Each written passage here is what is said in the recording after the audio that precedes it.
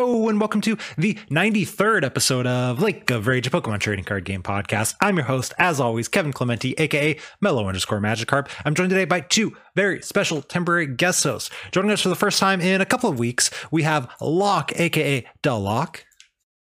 Ayo, what's going on, Mellow? And joining us for the first time in a while, we have Nikhil, aka the Gyroscope Eevee. How's it going, everybody? Thanks for having me on, Mellow. Got a very special episode for y'all today. We're going to talk a little about the OCIC results, and then we're going to talk a little bit about the official stream, good, bad, etc., because I feel like that's something that I've wanted to talk about for a while, and we've just been having this constant like, okay, let's have this guest to talk about this guest to talk about this, and I think this is the perfect time after OCIC to talk about what's good, what's bad, why is it slightly different than it is at regionals and ICs, and all that other good stuff. But first, I want a little bit of a catch up with both of my guests because it's been a little while since we've talked to you. And Nikhil, I know you've done some cool stuff in Pokemon. So what have you been up to in Pokemon lately? So since the last time I've been on, which was just before Astral Radiance had its first regional, I took over the league ownership of the Pokemon League here at Ohio State. I started that in December, so I passed the organizer's test. I got handed over the league and everything. Our league is kind of strange.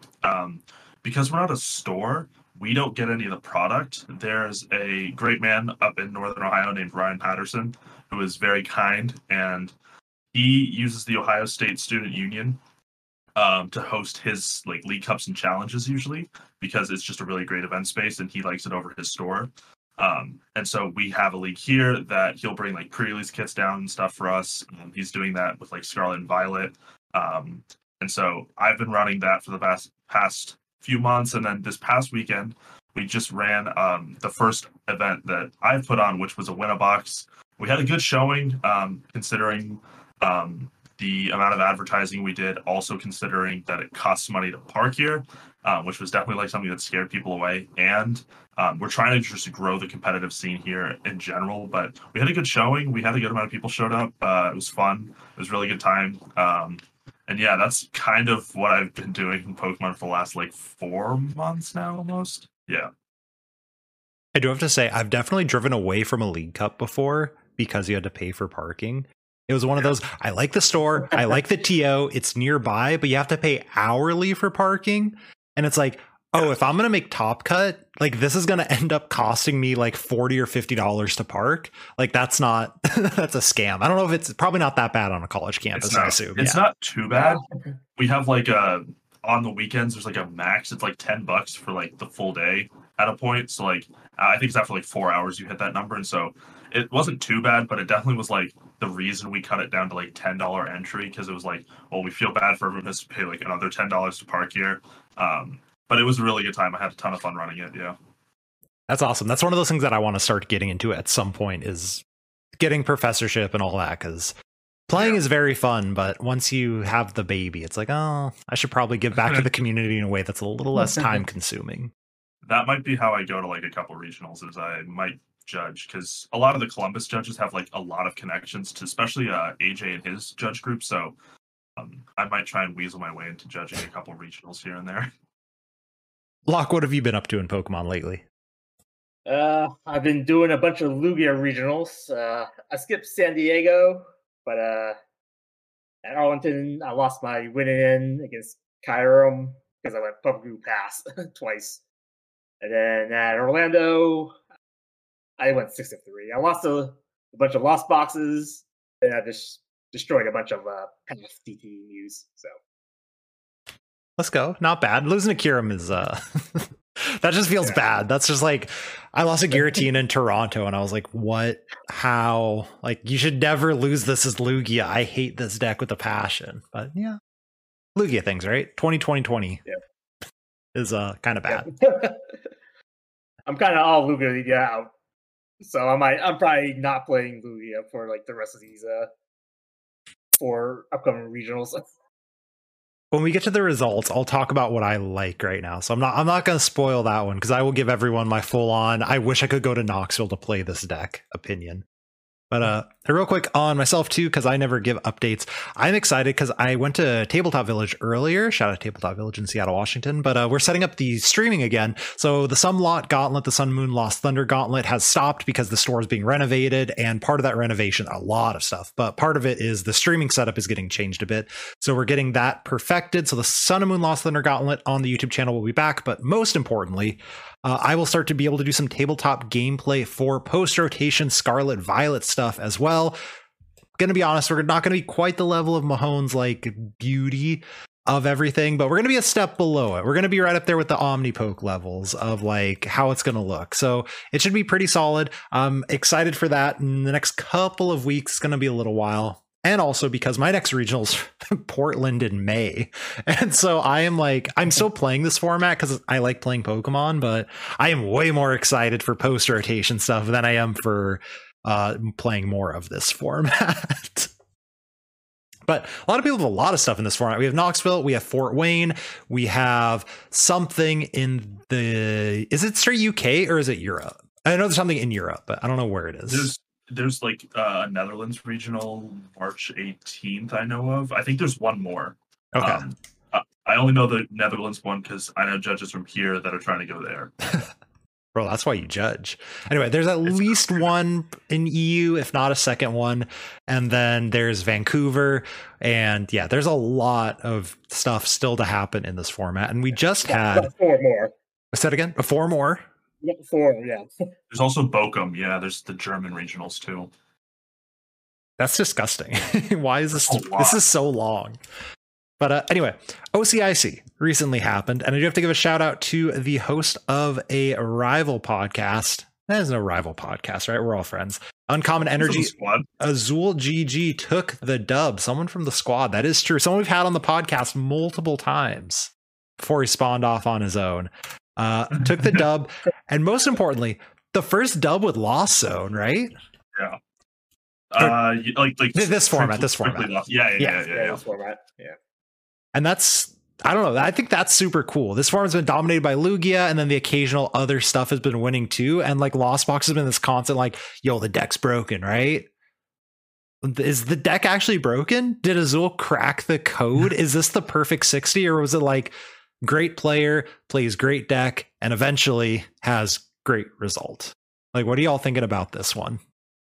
I mean, so I've kind of told everyone that I played a lot at locals. I love Lost Box because I like the intricacies of the deck. But when Skysteel Stone was printed, I was like, wow, this card is stupid. And I figured that if you're a high level player, playing Lugia just doesn't seem correct to me.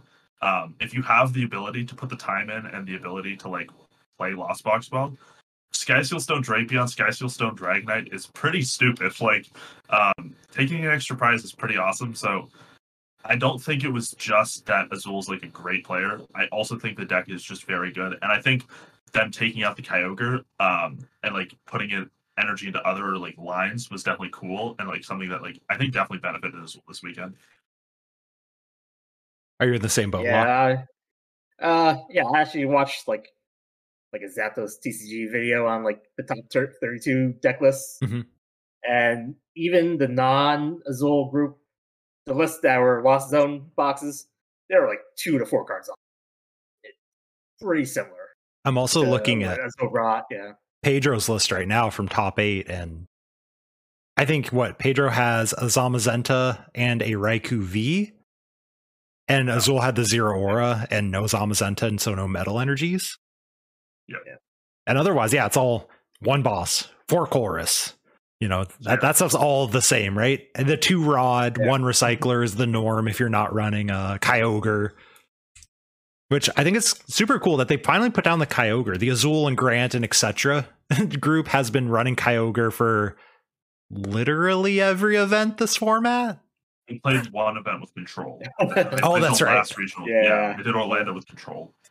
They finally realized, like, oh, maybe we can play something besides Kyogre. And they came back to Lost Box still, but I think it's interesting. The Kyogre is gone. And I do have to say this. So I was originally going to be like, I'm going to go to San Diego, and then I didn't get the spot. And then I was like, I hate everything. I'm not going to go anyway.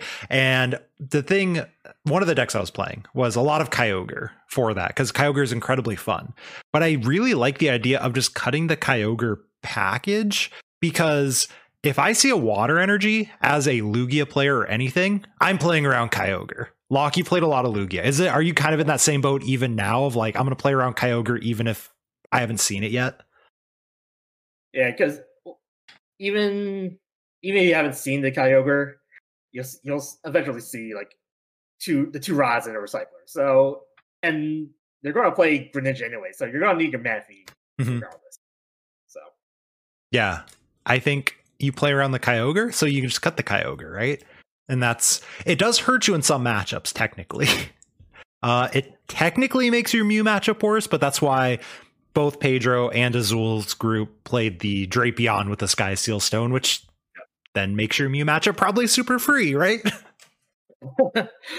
Yep. And so you lose that one. I assume the Reggie's matchup gets worse, though. That's like the one downside of going one less recycler and no Kyogre. But that seems fine, I assume. Yeah. The double Kyogre play was a dream scenario anyway. So, but even then, pulling it off once to get a 2-prize turn is necessary, right? You can't just go 1-1 and win that matchup. Right. Yeah, the double Kyogre play is I've tried it. It's technically doable. The resources do exist in the deck. It's they played the Dragonite V, which I think is like another option, and it's a little bit more feasible to like use because it's an attacker that hits twice essentially. Unless they're playing like the other Regidrago, which I don't think a single Regilist that did well did. But I think that's like kind of their argument is like the Dragonite can take 2 hits from the Regis and then kill 2 Regis, so it's like you're not going 1-for-1 the entire time. Plus you can Sableye at some point, I think that's kind of where their group's mindset might have been. Yeah, I think it's also like, why would you even tech for Reggie? He's going into OCIC. So cutting, I mean, shout out to Rahul and Sam Chen for doing incredibly well with Reggie's. Reggie's is definitely a deck that exists. But cutting the Kyogre turned out to be good. You just get those extra deck space back for other good cards, right? Play the Drapion, the Mew matchup's still good because you still have to tech for Mew for some reason. We saw also a lot of Lugia. It was about 50%, 50. I have to specify that. About 50% of the day 2 meta was Lugia. Does this, 500 person tournament that included the top 22 from EU, the top 16 from NA, top 8 from LATAM, and then all the best Australian players, and like a dozen top Japanese players. Does this solidify Lugia as like, no, it is truly the BDIF? Like, occasionally I have people on Twitter who are like, it's not really that BDIF, but like, I don't know. Does this solidify it as like, yeah, this thing is? Nikhil, you're shaking your head, yeah. It's the same thing as like when Gardevoir came out, when Gardevoir GX came out, like ADP, it feels like those formats where you're playing the deck that's the BDIF or you're trying to beat it somehow. And if you're not beating it, you're not winning the regional. That's just like the fact of that's why we saw Lost Box win. That's why we saw Vikavolt win, right? The decks that are winning regionals, they are built in a very aggressive way to beat some parts of Lugia. And that is exactly why they're doing well, because you're not going to get very far if you cannot beat what is quite literally almost 30% of every tournament this format. Locker also just like, yeah, co-sign all that. Yeah, so what makes Lugia different than all the other past BDIF decks is that Lugia is really a like 50 card deck, and your last 10 cards is pick your counter decks that you want to attack against and then go off. I think, and you had mentioned that in the Discord at one point when we were prepping for, everyone else was prepping for some regional. I think that's the best way to put it, right? There's like, what cards are going to be there. 4 Archeops, 4 Research. Oh, maybe 3 Archeops, whatever. You get the idea, right? 4 Ultra Ball, 4 Quick Ball. But then you can be like, oh, do I want to run Raikou and more color energies? Do I want to run a Green VMAX that we saw get 9th place in Orlando? What do you want to run? And that is what's so terrifying about it. It's like all the cards it can play are good. Like You're not just deciding between like Mew saying, oh, do I really want to run a third judge? Okay, that's cool. Lugia is deciding if they want to run a second Yveltal to Oko anything. Like that's a really good attack, it turns out. Who would have thought? So yeah, I think this solidifies Lugia. I was going to make a tier list of all the top decks, and I ended up not doing that for this upcoming YouTube video. So here's the spoiler. Lugia stands alone as S tier in my eyes. Does that mean Lugia is going to win Knoxville? No. Does that mean Lugia is not going to win Knoxville, though? Like, the deck is good. Yeah. Right? The question is now, okay, are the Lugias going to put Birdkeeper back in the deck with an Eldegoss? Are they going to play, whatever texts are necessary for whatever matchups? Like, I don't know. That's future us problem, I guess. Yeah, like every single deck that you mentioned, like, oh, you're afraid of Palkia? Put in Birdkeeper. You're afraid of Control? But you can also do the like Birdkeeper or whatever. Keeper does help, yeah. Yeah. If you're afraid of like Lost Zone or like Reggie, you can put in Lost Cities. And and when Aerodactyl was a thing, everybody put in Cologne. You can just tech for any single matchup ever. I'm still a fan of Lost City and Lugia, just as an aside. Literally no one plays it, but I think it's so good. I think on top of that, like, we saw Andrew Hedrick, who won Orlando, won with a captivating aroma? Whatever that is. He just played like one more consistency card because he felt confident in enough matchups where his 60th card could just be +1 to his consistency. And it's already stupid that Lugia has probably one of the most insane consistency packages, I think, in the history of Pokemon. Like, Research plus Lumineon plus things like Ultra Ball, Quick Ball, and Evolution and Sense. Like, we're looking at maybe one of the most consistent packages of trainer cards ever, like, in my opinion. I think this is one of the reasons why, like, we as a group had constantly kept going back to Arceus B-Barrel, because it was like, yo, I can play 4 Quick Balls and 4 Ultra Balls. Like, I'm never going to miss my turn 1 Arceus. And Lugia's the same vibe of like, I'm never going to miss. I have 4 Quick Balls, 4 Ultra Balls. I have all the incense. I have 3 to 4 capture energies. Like, the deck just has everything and room to tech. And it's so disgusting. Yeah. Also featuring, so we mentioned the Regis a little bit. Is there anything super cool about Regis that either of you wanted to get into? The Jirachi. Okay, we can go all the way down to that one. Yeah, that's true. That was just so cool. What was it? That won my at Winnabox. 45th place played Regis with a Radiant Jirachi in it. And that won my Winnabox, actually. Because he played against Palkia and it had an Ice Cube, and his out to beat the Ice Cube was he flipped double heads on Jirachi to kill it. Because there's no wash energy on it. Oh, that's really funny, actually. I didn't even think of that. That's how he got through. And it was really, but it's like, the Jirachi was such a cool concept because, like, it's like, okay, well, if you don't kill this, I'm just going to keep flipping coins until I kill something. And when you do kill it, unless you put a path in play, I get to look for the rest of the pieces for my Reggie combo. I just think that was, like, one of the coolest things on stream. Also, when he rolled the dice off the table was just, like, really funny. I have to talk about this list real quick because I just pulled it up. This list feels like the ultimate trust your testing list I've ever seen. So, you would think it's Regis with Radiant Jirachi. No. There's only 2 Professor's Research. Wow, what are you doing with those other supporter slots? You're playing a Copycat, a Zinnia's Resolve, and a Roxanne. In addition to that, there is a 1 of Battle VIP Pass, 1 of Energy Lotto, 1 of Ultra Ball, and the 1 of Escape Rope. And you would be, oh, there's probably Pokestop with that. No, just Path of the Peaks. This list, if someone showed me this list, I would say that is the ultimate on copium. You don't know how to build a deck. And clearly it worked out, right? This is trust your testing, y'all. If this pile of everything worked so well, heck, good for them. All right. So Regis, outside of that one, Rahul's list was kind of normal and good. Regis is a good deck. Regis is always going to be a good deck. I think that's something that a lot of people don't seem to understand. There's this constant, and Locke, you played a lot of Lugia, so your experience might be different than mine, but it also might be about the same. you have Dunsparce, Manaphy, and Lugia. That doesn't win you the Reggie matchup straight up. They play 4 Path to the Peak. You can't realistically get your Lugia, your Dunsparce, your Manaphy, your Pumpkaboo, and double Archeops. Can you? Yes, it's technically possible, but not all the time. And I think that's one of the most underrated parts of Regis to me, is just like, you can tech for it as Lugia, but you still have the paths you have to deal with. Mew still has to deal with those paths and the Gigas. Like, there is a lot in that Reggie deck. I don't know, Locke, if you're agreeing, disagreeing with the Lugia matchup side. Oh yeah, like if you look at like Springer Hill, that's like one of the very few decks that has like a positive record against Lugia. Yeah, I think it's fine. It's a fine matchup, even if they have the Dunsparce Manaphy. It makes it harder.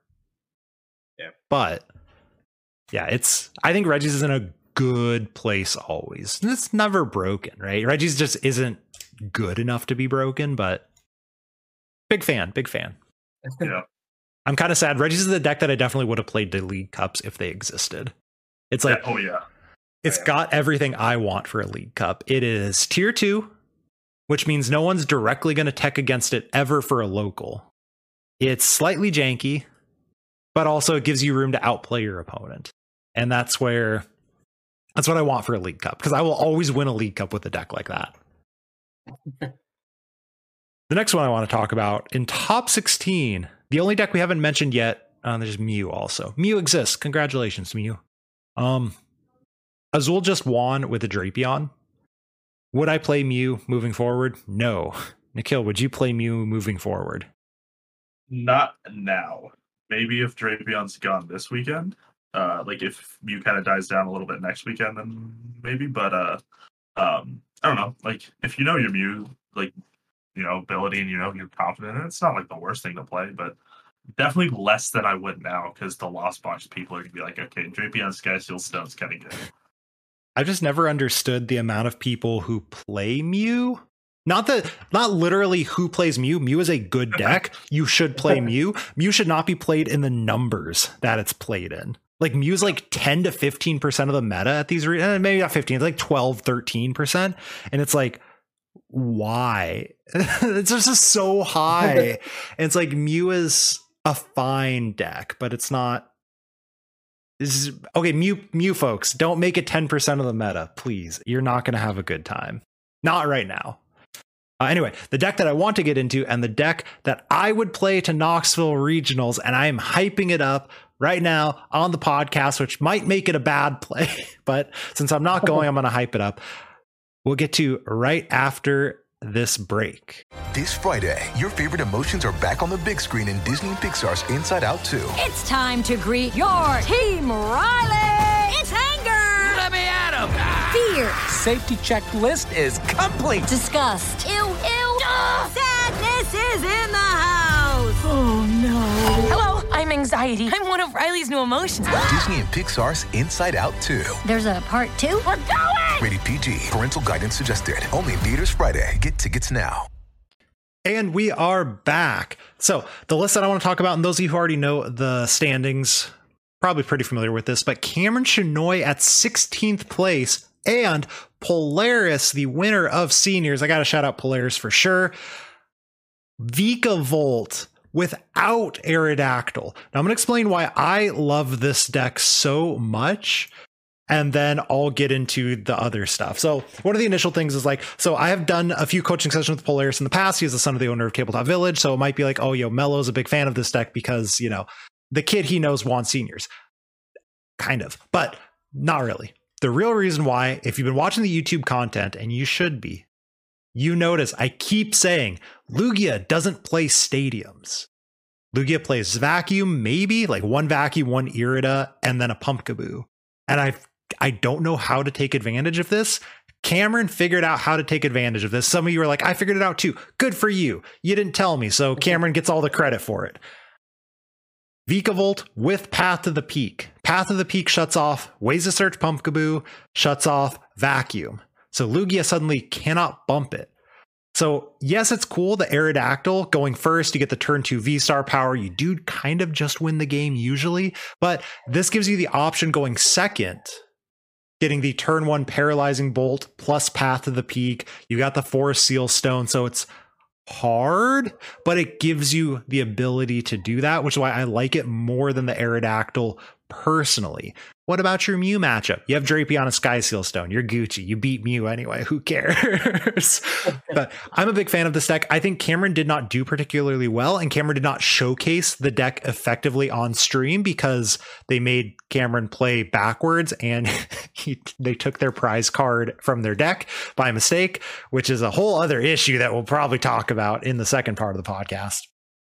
But I'm a big fan of this deck. I think it is a great play moving forward because I think everyone kind of looked at it, as they always do with Vikavolt, and are like, that's definitely a deck. One person high rolled with Vikavolt. And I think the actuality is Cameron did very well with Vikavolt, ended up losing a favorable matchup on stream to, you know, something that probably would not have happened off stream. Cameron's been playing a lot longer than I have. Probably doesn't take prize cards out of their deck ever, except for that one game. So I'm a big fan of this Vikavolt list specifically. I think it is a good play for Knoxville. Will anyone play to Knoxville? No, because some of you are going to listen to this and be like, that makes sense. And then you're going to look at Vikavolt and say, I'm not touching that trash. This thing sucks.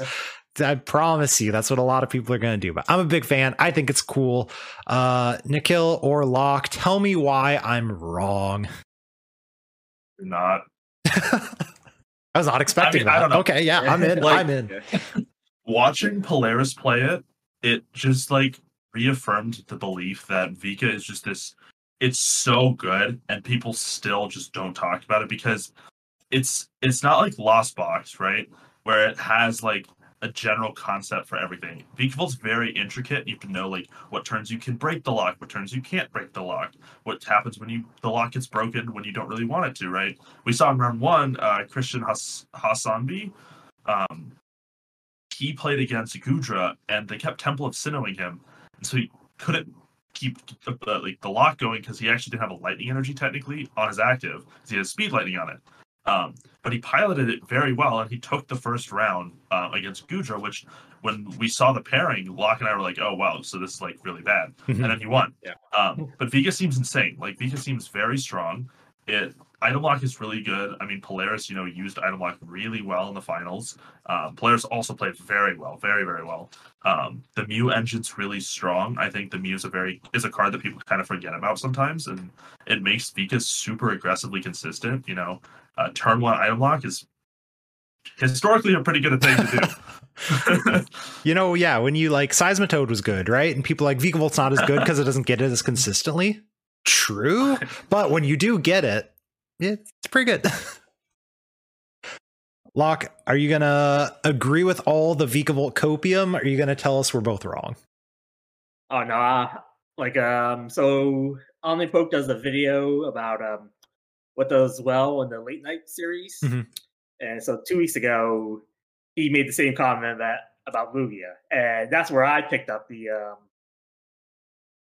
Item Lock Path to the Peak. So if I actually had like $1 million, I was actually going to be playing like Vikavolt with Path to the Peak at OCIC. So yeah, it's a very logical like thing to look at the list, and then once you figure out what to do, which is the Vikavolt Path to the Peak, it's good. It seems good. I don't see why it's not good. I mean, I see why it's not good. If you've played Vikavolt, you do, in fact, scoop a handful of games because your deck relies on Melanie plus an attachment plus a switching card, which is, a little tough sometimes. And then your Path of the Peak can technically body you also because you don't really have that much of a draw. In the Lugia matchup, who cares? But against something like a Reggie or whatever, who's going to play their own path, or a Mew could path you, and then you have to find your one of vacuum, and that stuff can get a little tough. But otherwise, I'm a big fan. This is the Vikavolt hype train, or it's Vikavolt. I don't care. This is the Vikavolt hype train right now. You can also do one of my favorite plays, which is use the Baby Zapdos plus a Vikavolt, Item Lock Comfey, and then Zigzagoon Paint because they can't scoop up net it, and then you take a prize there and you do it to another Comfey. I love doing that. It's very fun to like be like, you know you're gonna lose this, but you can't do anything about it. That was also a very sick play in seniors. If you do want to play this deck, if I successfully encourage you to do it, go back and watch the seniors match, because Polaris very clearly tested this matchup a lot the night before to be making these like incredibly high level plays. I think of just like, oh, this is great, right? Of like, oh, the Zamazenta's powered up. Okay, I'm going to go smack a Comfey for 60. And that's the perfect of like, all right, do you want to hit me for not enough damage? That's going to cost you an energy to retreat. Or are you going to do nothing this turn and let me Zigzagoon ping plus do whatever I want next turn? Yeah, it's a very cool play. I do also want to call out the and we did have Aaron on, the father of Unichi, who got second place. I think that deck was cool. I think that deck was like a super cool deck, right? So definitely something that the Zamazenta's in there, and you know, the baby attacker still. I think that deck was super cool. So the second place senior list is also super cool. Yeah, I think his dad tweeted out the list yesterday or today.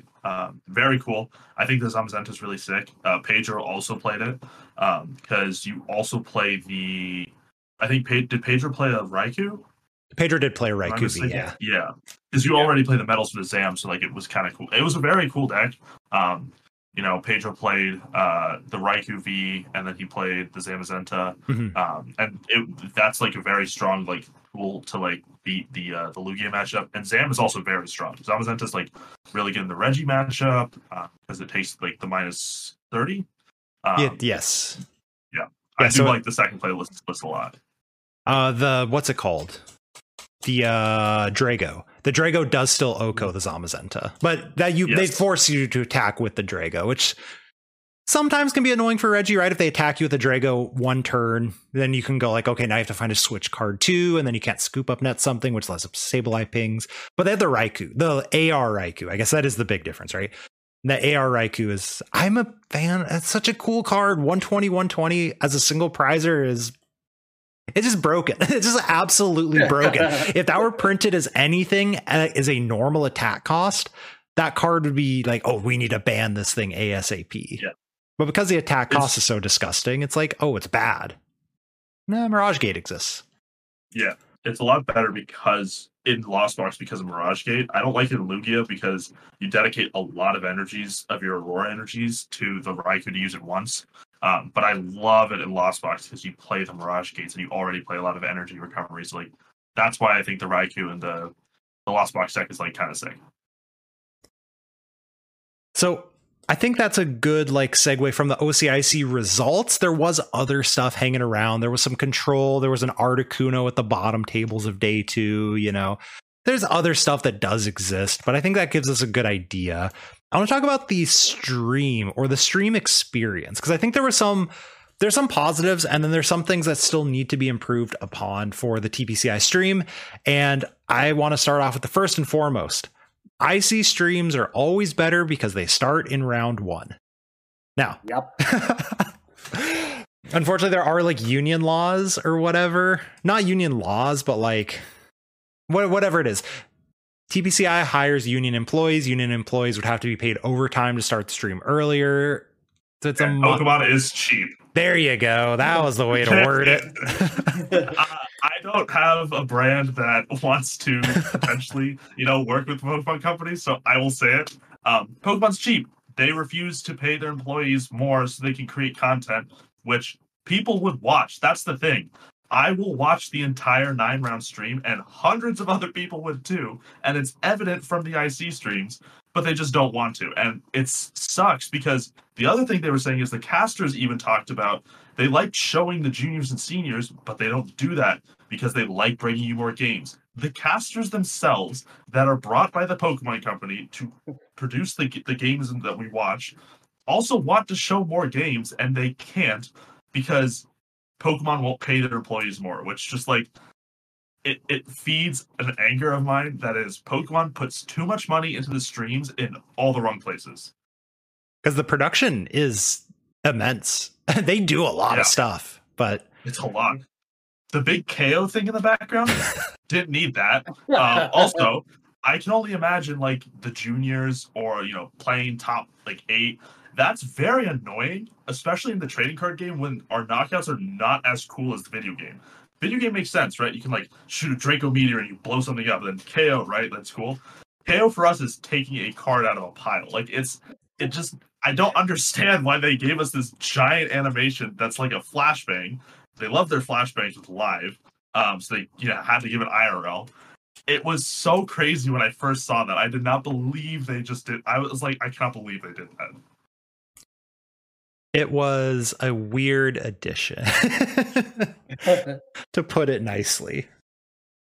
But yeah, that's my biggest takeaway from every IC is just you show all the rounds. Why can't you just do this for all the regionals? And there's also the argument because I've heard this one come up as like well, maybe because it's hard to find a good round 1, round 2 matchup, but you just check Twitter, follow all the top players, find the salty tweet that they hit a competent opponent round 1.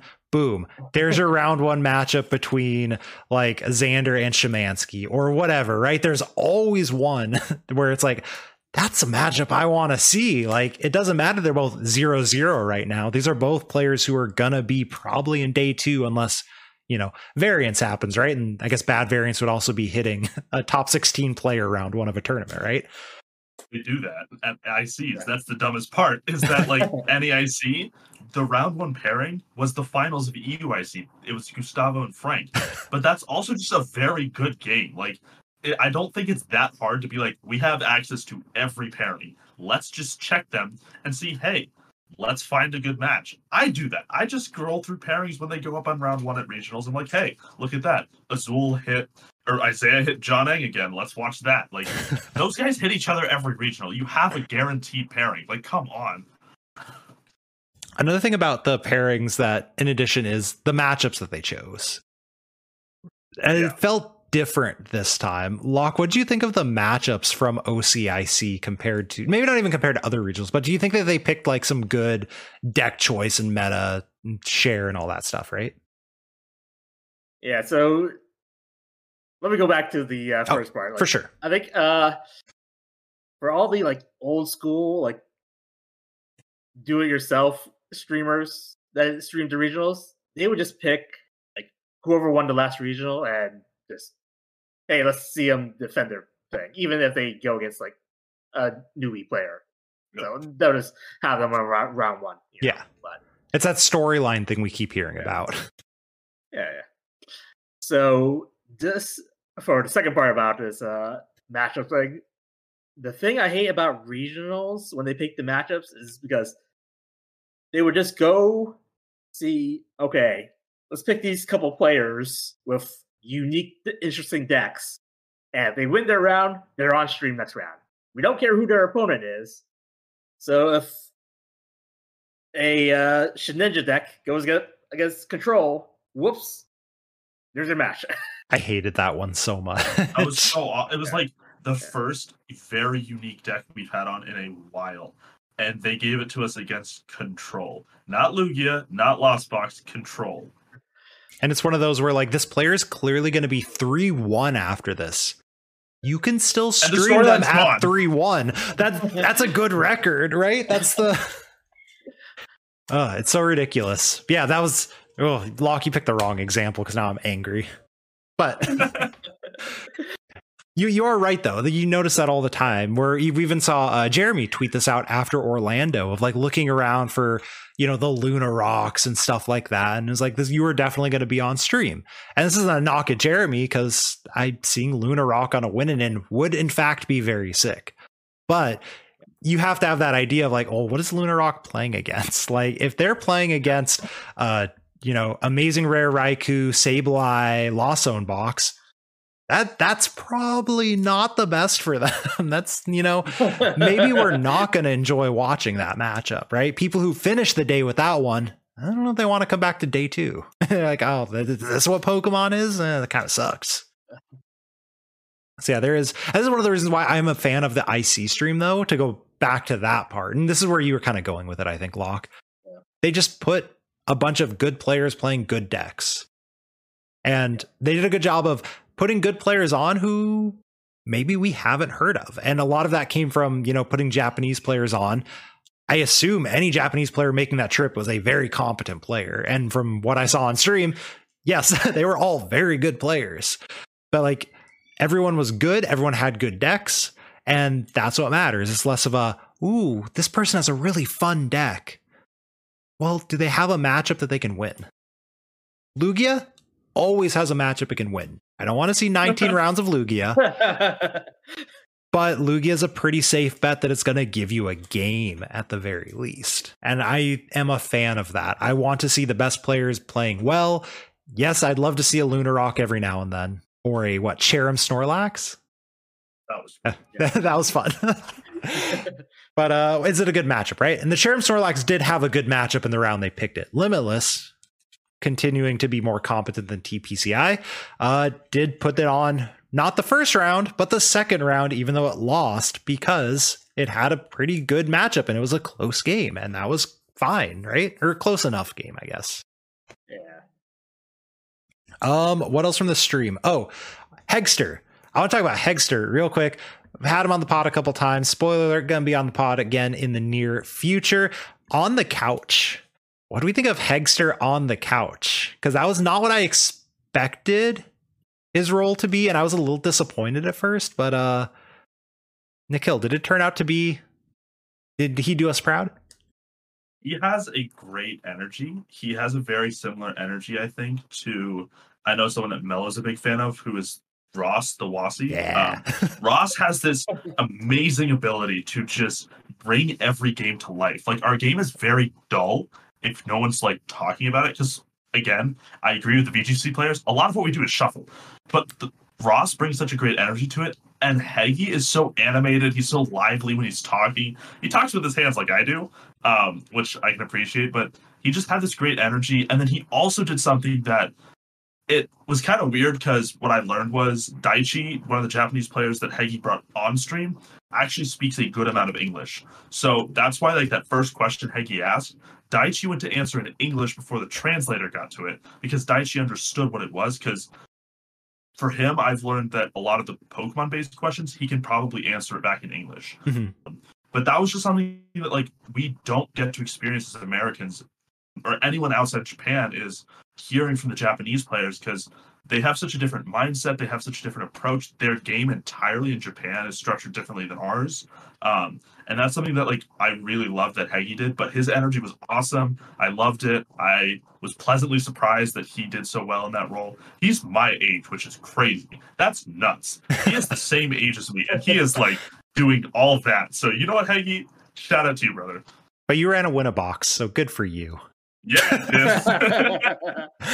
All right. One thing I want to say that he does that none of the other couch guys do is that he knows the game, so he'll ask, "Oh, why did you play X card in this turn?" Mm-hmm. Where all the other guys would just go, "Oh well, how do you feel going into your next round and the rest of your day?" It's really the generic questions. Same questions over. Yeah.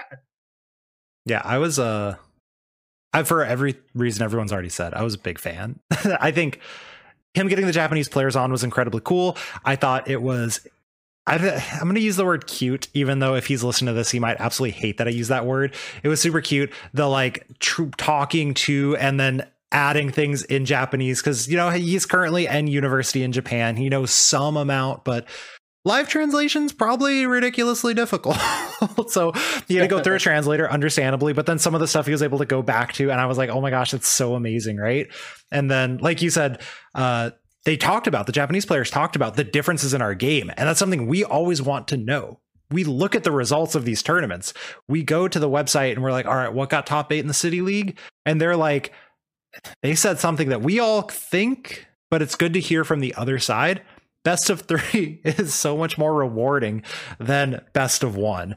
These are some of the top players in the world. It's something that, like I said, we all think it. We all are like, I'm pretty darn sure this is true. But when people who play best of 1 exclusively come over to best of 3 and they're like, no, this is in fact the better format to play, it's that extra like, okay, cool. There really is a clear difference between the way that the game is played. And there's a lot of cool stuff. Go back and listen to the episode with Hegster if you haven't, about the way that Japanese players approach the trading card game. I feel like is way healthier and way more fun than the way hyper competitive Westerners approach the game. And you see that all the time with the mental fatigue and people like, I hate this game, I'm quitting. And then they post a screenshot that they registered for the next regional 3 days later. And that's, that's not healthy. That's not healthy at all. From the stream, was there anything else that really stood out to you from the stream? Other than, I just really wanted to mention they stream round 1, and you don't freaking do that any other time, and I wish you would. Yeah. I think I was gonna say casters all did pretty well, and I'm gonna say this again. Big fan of Wasi. Like, I've been asked before, like, are you sarcastic? Because like when Wasi makes videos, he just talks at a regular like, oh, you're new to the game type level.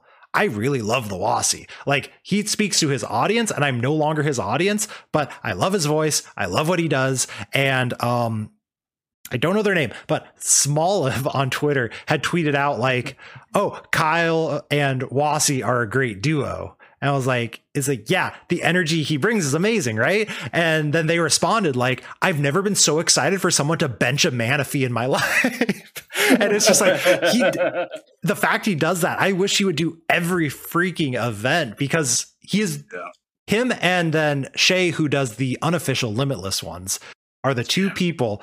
European casters are just better, is what I've learned from this. Who, whatever happens is so cool. Shay, hot chocolate. I will always remember this one too. He was talking to Freya, also had on the podcast before, and she was explaining like, this is what the control deck's going to do. And then they do it. And then Shay's like, you told me what was going to happen, but I didn't realize it was actually going to happen. It's like, bro, I love this. Yeah. Big fan of Wasi. Locke, you had something to say. Oh yeah. People that bash the Wasi videos, it's the rating scale is it worth owning the card for eventually the way into the future? Like, I think my go-to example is Custom Catcher. The first year it was out, it was terrible. It was unplayable. Yep.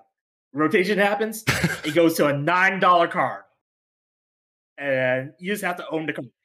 And like, I even talked to Toro at Orlando. He looked through my binders because I just buy like pretty much every single trainer. And it's like, oh, I actually really needed a spongy glove for Worlds, but no one at Limitless owned a card, so no one played it. Any damage, like you said, and I think this is one of those secrets to competitive play that everyone has to get. Any card with remote playability should be owned. Spongy gloves, you should own it. Why? It does damage modification. Why is damage modification good? It fixes math that you don't know exists yet. And in the case of spongy gloves, he played. Engine. There we go. Yeah. To KO, yeah. But yeah, that is a good piece of advice for everyone. Don't look at cards for what they're good at now. Rate the cards. And this is what I do every set list. I rate based off what's it called? Potential. Obviously, if something like is going to be good now, it gets a high score. But like Lost City, I think I put as my number 2 card from that set, because I'm like, this is just one of the most broken stadiums ever printed. Like this card is disgusting. I don't care if it doesn't see play yet. Obviously, it is seeing play because it lets Mew beat things that it would never beat otherwise. But like, yeah, potential is such a big deal. I think it's really one of those things that separates top players from other players, of just like, oh, this card will be good. And that's why Sanders like, hey, this Lunatone from 7 sets ago is actually really good in here. And everyone's like, the heck is it? Bro, that's a card? So OCIC stream out of 10. I feel like it was like an 8. I felt like this was one of the better streams we've had in terms of casters and streaming all the rounds and matchups they did. And I don't know, any disagreements on that one? No, I think they did a pretty good job. Also, Chip and Kyle, I love, because they are literally just giant children. I responded to I think it was J-Love's tweet he was trying to interview Rahul for his vlog, and Chip and Kyle were like photobombing it in the background. And I said, for being dads, they are the biggest children on the planet, and I love them because they bring such great insight to the game, but they also don't make it too serious. They keep it light, and that's what keeps the commentary fresh. Is that they're always cracking jokes, they're always making little like remarks. You know, they're bringing it back to old cards. You know, I loved what they did. Yeah, they did a great job with the casting this weekend. Anything else? My favorite part is all the memes from Azul winning and the picture of the final standings. that was a good one. That was For those who don't know, Azul is proper tall too. Yes. But everyone else on the stage is also a literal child. So it just makes it even better. All right. Nikhil, if the people want more from you, where can they get you? Twitter, NK0HLI. That's it. Locke, what about you? I have been streaming my Phase 2 late nights the last 2 weeks. So at the Lock with underscoring it. So shout out to the Arceus Mewtwo that has been making Phase 2 of these tournaments as well. Myself, Twitch, Twitter, and YouTube at Mellow_Magikarp. The podcast you can follow at Lake of Rage Pod. Be sure to do that because I'm going to start. We currently have the next handful of guests scheduled, but I'm going to start asking for suggestions on topics, guests, stuff like that. And if you reply, look, I will probably listen to you. The last podcast with the Pokedads, all of those were suggestions. I am super open to suggestions. You can also DM Nikhil, who, if you made it this far, you can know one of the secrets behind the scenes, does 95% of the scheduling for the podcast. And I just kind of show up. The amount of times Mel's like, hey, this person, these dates don't work for me, these dates don't work for them, go. And that's what I go do. And then it's really fun when some of those people are like Ethan Heggie, who sleep while I'm awake, and I'm awake and I'm asleep while they're awake. And so it's very hard to find a time frame, because also I'm horrendous at math, and that includes time zones. So trying to find a time, and like, I think I was scheduling for like when daylight savings happened, that was a nightmare. But yes, DM me if you have suggestions for the pod. I always like just tell Mello them. I either get belted or I get a thumbs up. So, and this has been another episode of the Lake of Rage podcast. We'll catch you all next week.